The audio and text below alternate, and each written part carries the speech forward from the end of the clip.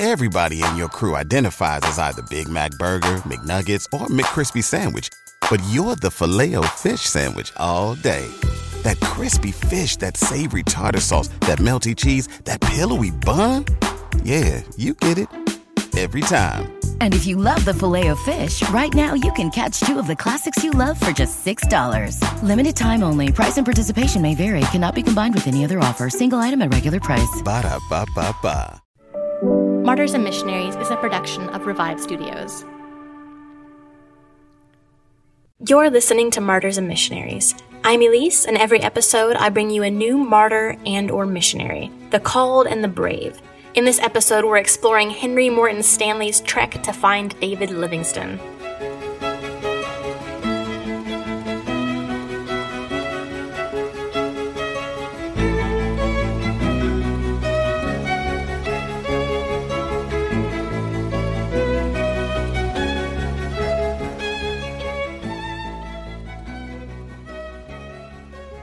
All right, first things first, I know that I have been gone a while. I think it's been about 6 weeks. We were in the middle of moving from Cambodia to Indonesia. A lot of you know that I was in Cambodia for the past year. And if you want to know why we are now in Indonesia and not in Cambodia, you can actually follow us on our Facebook page.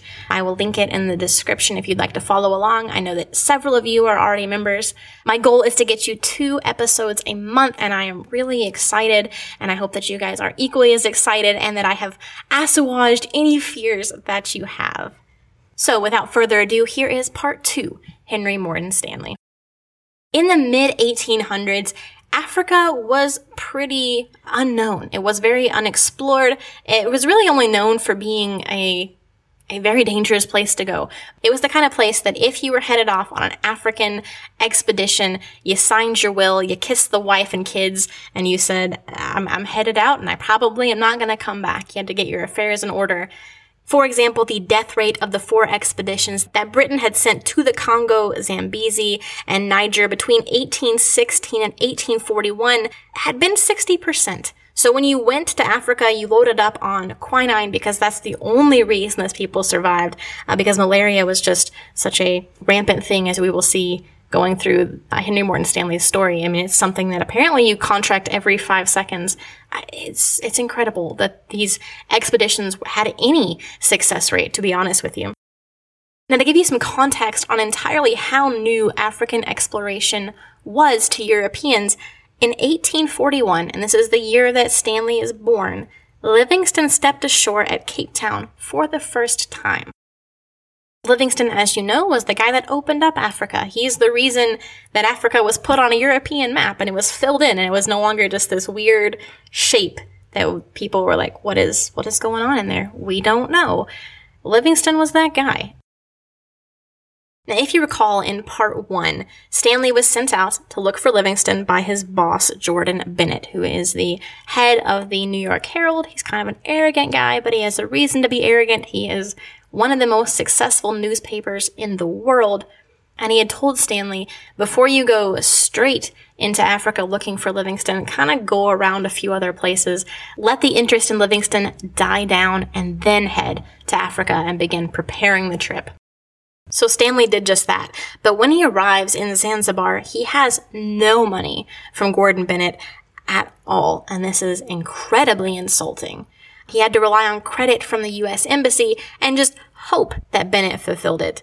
Compared to any of the previous expeditions, even accounting for inflation and things like that, Stanley was still woefully underfunded. So it's incredible that he was successful at all.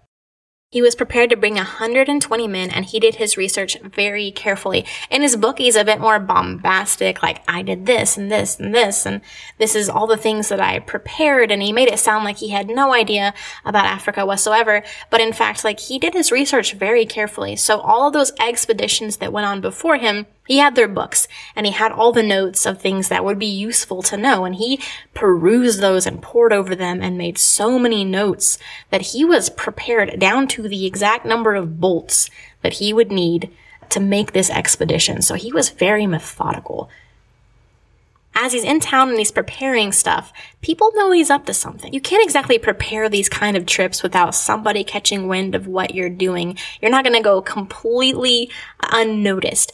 But people had no idea what exactly he was doing. He kept that very, very secret. So people thought that he was just planning this unimportant river venture, which is not that big of a deal, not going to cause any ripples. But there was a man in Zanzibar whose name is Dr. John Kirk. He's a medical doctor. He was Livingstone's botanist during the Zambezi expedition several years ago, and he was considered to be a friend of Livingstone. And as you'll see, he's not exactly a great friend of Livingstone, but he knew what Stanley was up to. He just had this sixth sense. I don't know if he'd been tipped off by somebody, but he just knew.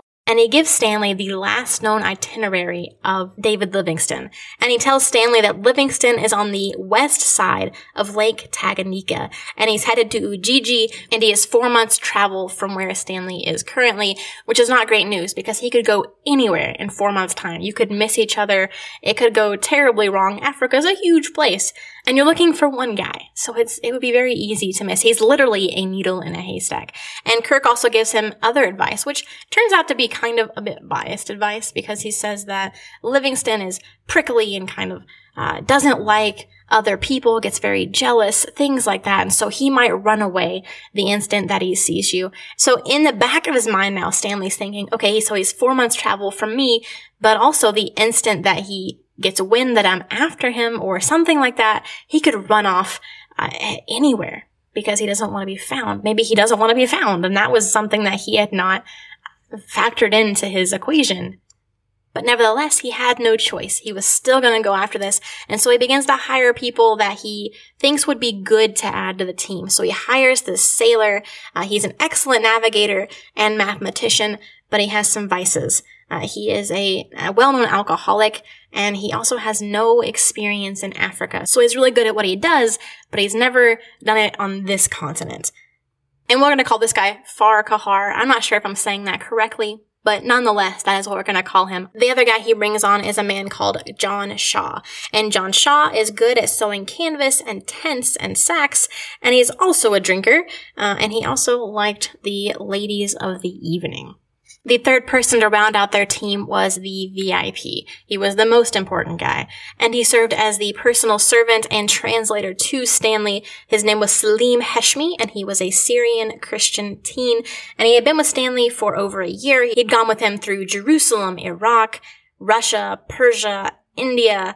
Now, the thing that Stanley is looking for is obedience and discipline. These things were paramount to him because it's something not only that he prided in himself, but he realized one of the things that go wrong, especially in these African expeditions, is these men lose their, they just lose a part of themselves and they kind of unravel. And when you're sick with malaria, you're sick with dysentery, you don't really much care for the social order of things. And so you tend to come undone pretty quickly, which can completely wreck an expedition. So that's what he was looking for, was obedience and discipline.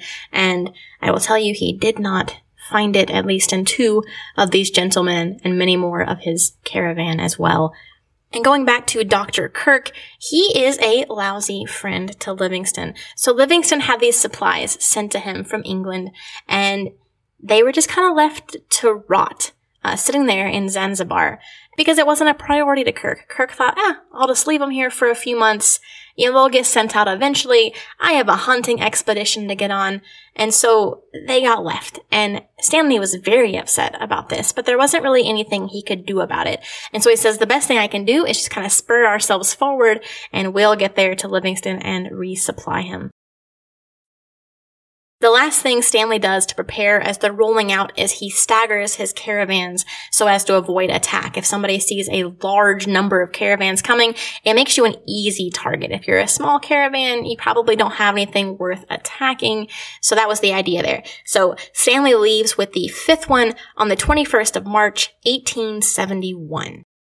And in his personal caravan, there are 10 carriers, people to bring along all the goods. There are 9 soldiers, there are 17 donkeys, trade goods, portable boats, and Henry rode on an Arab stallion while his dog Omar trotted along beside him.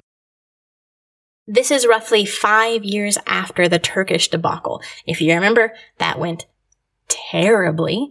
And you would never have imagined this guy 5 years later would be going on the quest of a lifetime to find Livingston and doing it so preparedly.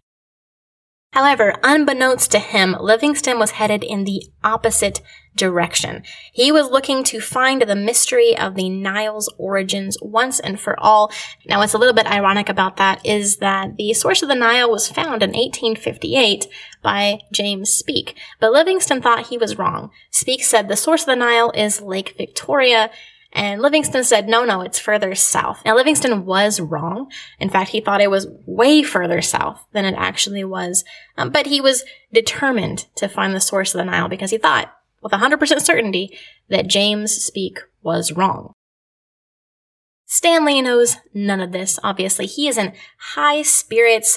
Everybody is hopeful and jubilant. And imagine just seeing all of this wildlife, all this African wildlife. You're seeing giraffes, you're seeing zebras, you're seeing elephants, lions, leopards, all the things that we take for granted because we have them in zoos.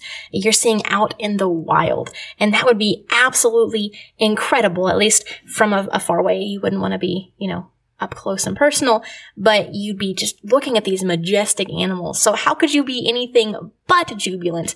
The world is your oyster at this point.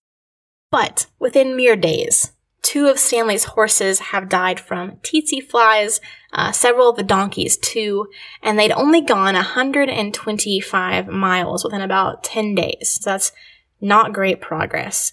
And to make matters worse, the cook was wasting food, which on an expedition like this, that is a death sentence. And so Stanley decides that he's going to try to pretend to expel this guy, to excommunicate him, kind of kick him out of the caravan, which would also be a death sentence, right? And then to kind of bring him back in with this harsh, don't you do that again kind of attitude. But the cook just deserts and he leaves him. So after losing the cook, they marched for 5 days through this knee-deep water and black mire, just through these clouds of mosquitoes. And as you can probably imagine, everybody contracted malaria, dysentery, and smallpox. You may not have guessed the smallpox part, but with that many mosquitoes, malaria is kind of a given. Now, due to all these things, Stanley drops from 170 to 130 pounds. And one of the carriers died of dysentery, as did his puppy, Omar. Stanley himself was almost killed by his feverish young servant, Salim, who accidentally misfired his weapon in just a feverish kind of hallucination. The entire caravan was experiencing these insane visions and brain throbs and sickness. They became paranoid and hostile. They were sensitive to light and loud voices. And also, and this is kind of surprising to me when I read it, I was like, They were jealous and paranoid of healthy people, which is kind of interesting. That's not really a symptom you would think of. And I mentioned earlier that these kind of African expeditions, due to all the illnesses, is really trying on relationships. James Shaw and Farquhar were also just having some major issues. Shaw was racist, he was drunken, he was mutinous, he was promiscuous, and he couldn't do anything right. Now, Farquhar had these swollen legs from this tropical disease, and he was just blowing through supplies and food, and he was abusing these donkeys and not beating them, but he was a big guy, and he kept riding on these donkeys, but he'd ride them until he killed them, and he had just going through so many donkeys. And this was obviously upsetting to Stanley. They ended up having to leave Farquhar with a village chief. This was actually a common practice back in the day. If somebody got sick on one of these expeditions, you would just kind of leave him with a village chief. You would give them kind of enough money and supplies to take care of him, and then he would hopefully get picked up by a caravan kind of heading back. Now, in Farquhar's case, he died 5 days after being left with the chief. Stanley himself had this unique restraint and discipline, probably due to all the things that he had experienced in his life, and he really had no patience with people who didn't have that same level of discipline and restraint, and so this also was trying on these relationships. On June 23rd, they're 2/3 of the way to Ujiji. They had marched 525 miles in 84 days, and 2 weeks before they arrived in a town called Tabora, men began to desert en masse. They were now down to 25 men, which, if you recall, that's about 100 down from where they began. When they arrive in Tabora, these Arab traders are there, and they tell them that Livingston is dead. And this is a conflicting report with another one, which said he'd shot himself in the thigh hunting buffalo and planned to return to Ujiji when he recovered.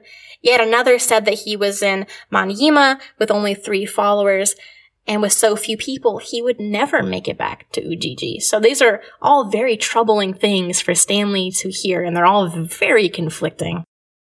And as if everything wasn't going so poorly before, war is brewing between the Arab traders and an African warlord named Mirambo. The Arabs, for quite a while now, have controlled the gold, slave, and ivory trade. And Mirambo is thinking that he can get the upper hand on that and kind of control that flow himself.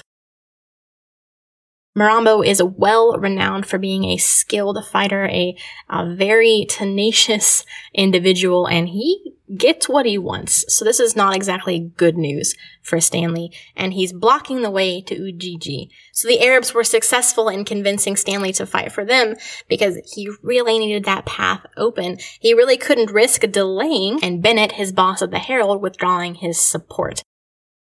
But Stanley and Shaw are still very sick, so really all they can lend, and they added a few more men to their number, but they're still only at about 50 men. So they go out to the edge of town, and they're able to work Mirambo's troops into a retreat, and everything's going swimmingly. But in fact, Mirambo, being a skilled tactician, had tricked them into thinking he was retreating and attacked them. And so Stanley would have been left behind if it wasn't for Salim, his translator, who heaved him onto a donkey and took him away. The Arabs were losing these battles soundly. Several days later, Tabora was sacked and a quarter of the town was burned.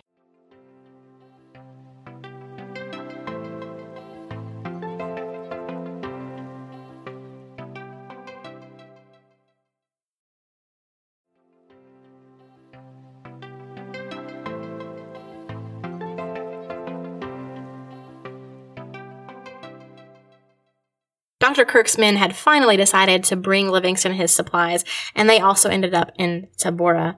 Stanley took over those supplies, and he waited for Mirambo to attack, hoping that the 50 men he had would at least discourage a frontal assault. Now, what he didn't know is that Mirambo would just burn them out, and then their bodies would be mutilated, their faces, genitals, and stomachs would all be boiled and eaten with a little rice and goat meat, like what they had done to the Arabs earlier. Stanley luckily seems unaware of this fact, and for reasons unknown, Mirambo retreated. He had them in the palm of his hand, and he could have just gone in there and just completely taken over the city, but he just kind of pulls back, and no one's really sure why. I'm not sure if Mirambo goes on to have control of the area or not, but for our purposes here, Stanley and his crew are safe. But they could no longer take the direct route to Ujiji, and so they'd have to kind of route around the war entirely, which led them to go 10 days out of the way and then march directly again. And by the 7th of September, they were already down from 50 men to 33, and they were in some dangerous territory, and they were very, very small in number. While they're traveling, Stanley bought the freedom of an 11-year-old slave boy and named him Kalulu and employed him as a personal servant in a gun carrier. He does actually take this boy back to the States with him, and he is his son for all intents and purposes.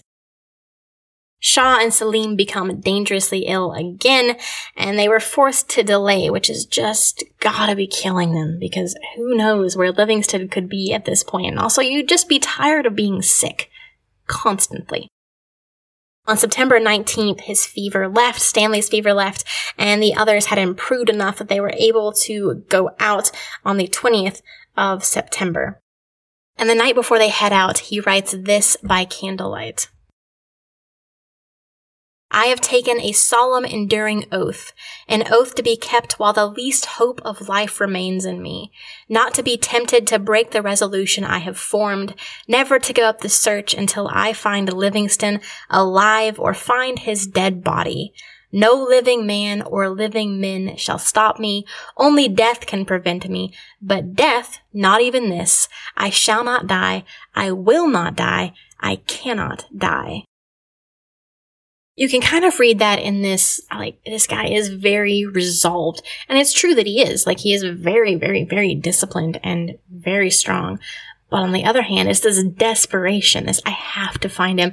I cannot die. You'll notice he says die like 3 different times because this expedition has been so terrible and you've just seen so many people around you just die in terrible ways and you're afflicted with all of the things that keep killing other people. So in this way, it's this desperate plea, like, I cannot die before I find Livingstone. Like, maybe afterwards, but I cannot die before I find Livingstone. So where was Livingstone at this point in time? Because last we'd heard he could be anywhere. He could be dead. We don't know. But right before Stanley had headed out in March, Livingstone spent months bedridden with dysentery, anal bleeding, flesh-eating ulcers on his feet, and he's entirely and incredibly depressed. And as he's sitting there just bedridden, he becomes convinced that the Nile source was way far south. And he only has about 13 followers. And so when he gets back, like, all of his people have either deserted or they've kind of been lost or killed, very similar to Stanley. And so when he heads out, he's like, I'm going to get a canoe. I'm going to go and I'm going to find this thing.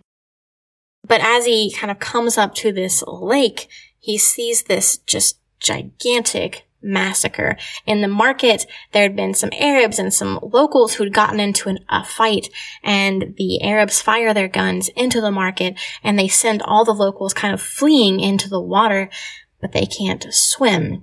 And there's also all sorts of things in the water that you don't really want to swim in there. And so estimates of the death of that massacre are about 600 people.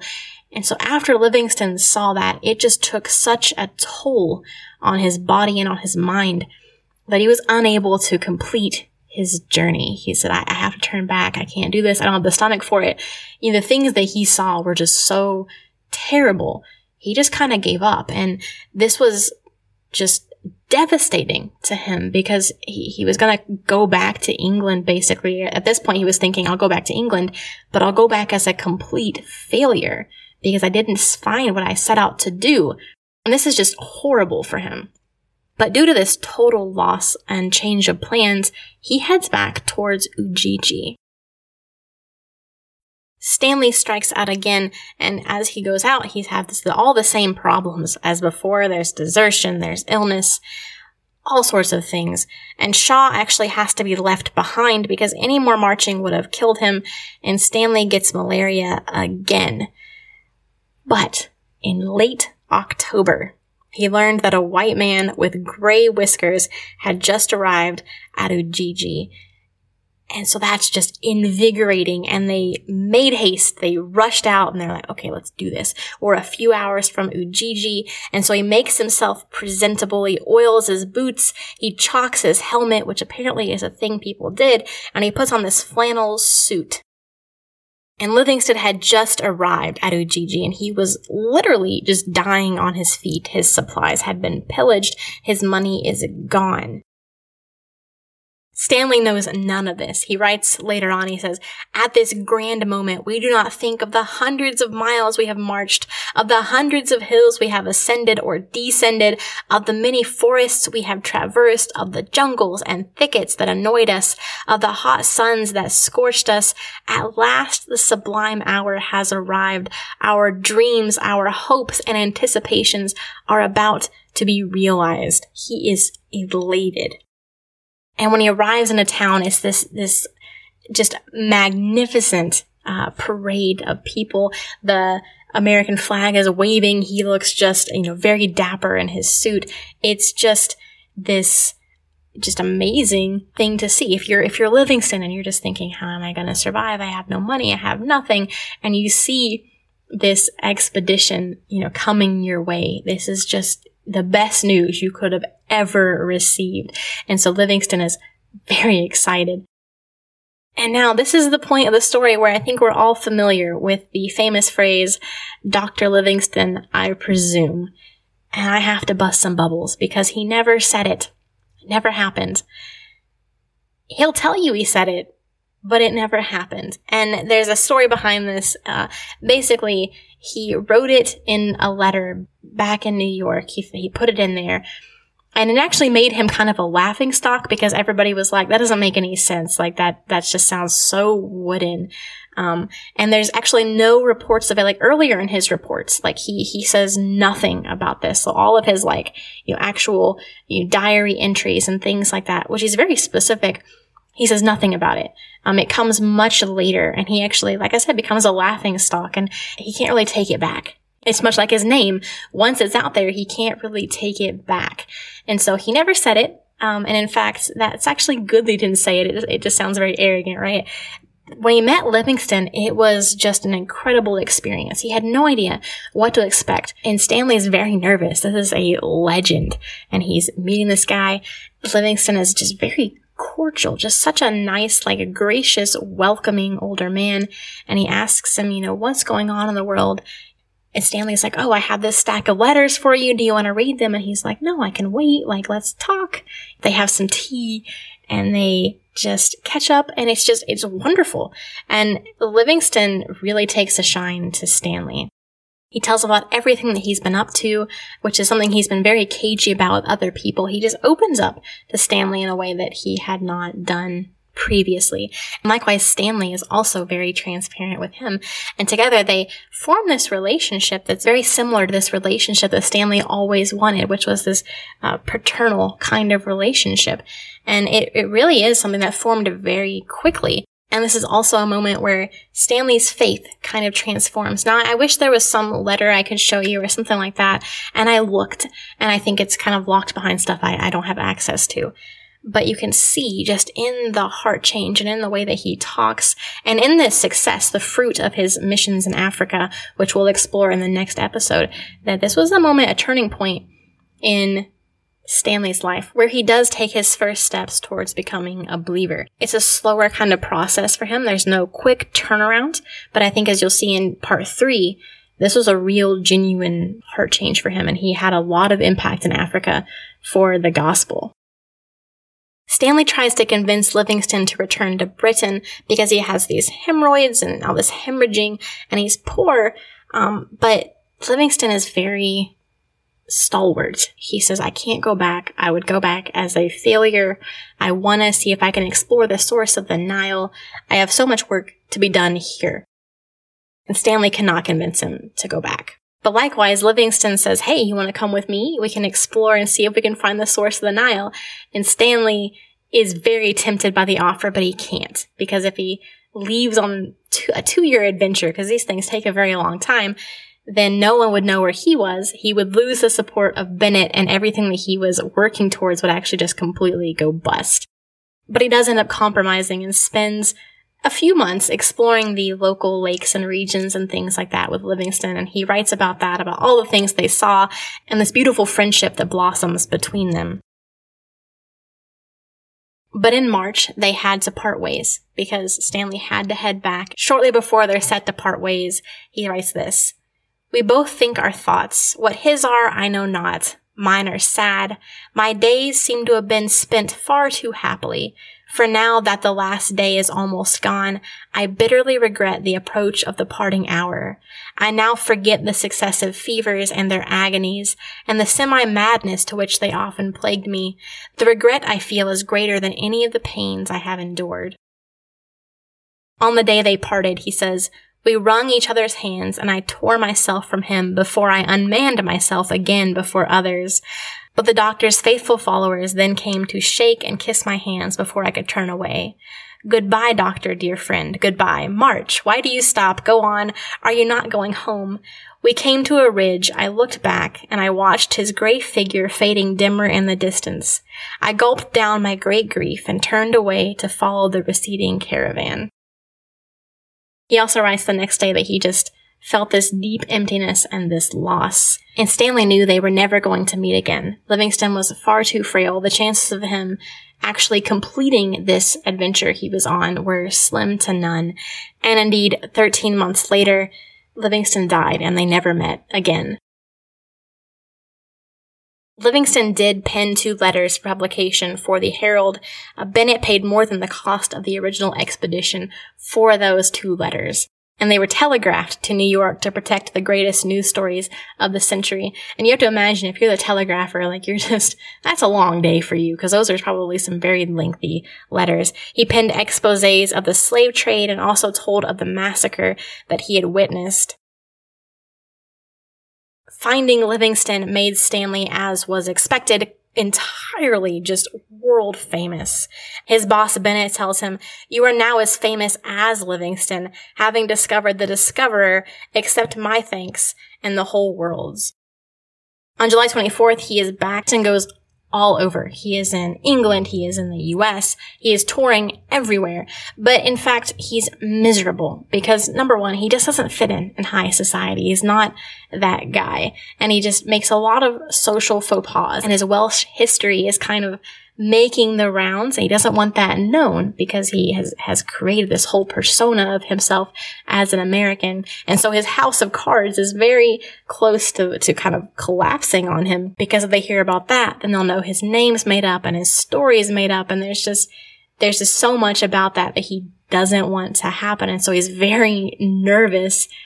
And he just doesn't make a good impression on people. So he's just a complete wreck. Now, what's interesting about this is before he headed out to find Livingston, he was convinced he wanted the fame, he wanted the glory. And when he got it, he hated it. And it wasn't what he wanted, it wasn't what he thought it would be. And even his boss now hates him because Stanley was more famous than him. So whereas Bennett thought, the Herald would get all the praise, no, Stanley got all of the praise. And as Stanley had left Africa, he said, I'm never going to go back. I don't want to go back. I do not like this place. This was terrible. As much as I love Livingston, no thank you, not going to do it.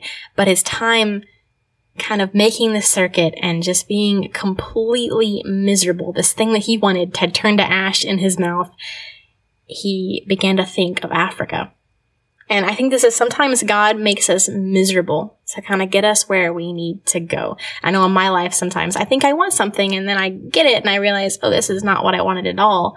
And that's the kind of stuff God uses to shift you where he wants you to go. And this is exactly what happened with Stanley. On February 25th of 1874, Stanley hears the news that Livingston was dead. And he writes Livingston's daughter Agnes, and he tells her all the things that he's feeling about how amazing her father was and how sad he is to hear of his passing.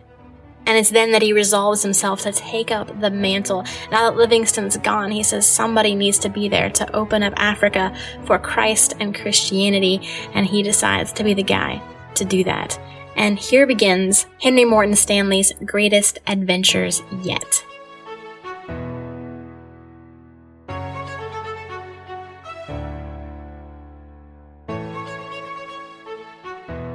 And with that, we finish part 2 of Henry Morton Stanley. And I really enjoyed this one because you get to see that kind of change in him a bit, where he's looking for fame, he wants this thing, and then when he meets Livingston, he realizes, this guy is just so much more than I ever imagined, and I would love to be a fly on the wall of any of their conversations. That would be just really cool. But part 3 is probably going to be it's going to be harrowing, it's going to be intense, it's going to be thrilling. And I know that you're thinking, how can it get any more wild and thrilling than parts 1 and 2? Let me assure you, it can and it will, and I am excited to share it with you all here in a couple weeks. And I thank you as always for listening to Martyrs and Missionaries. I'm Elise.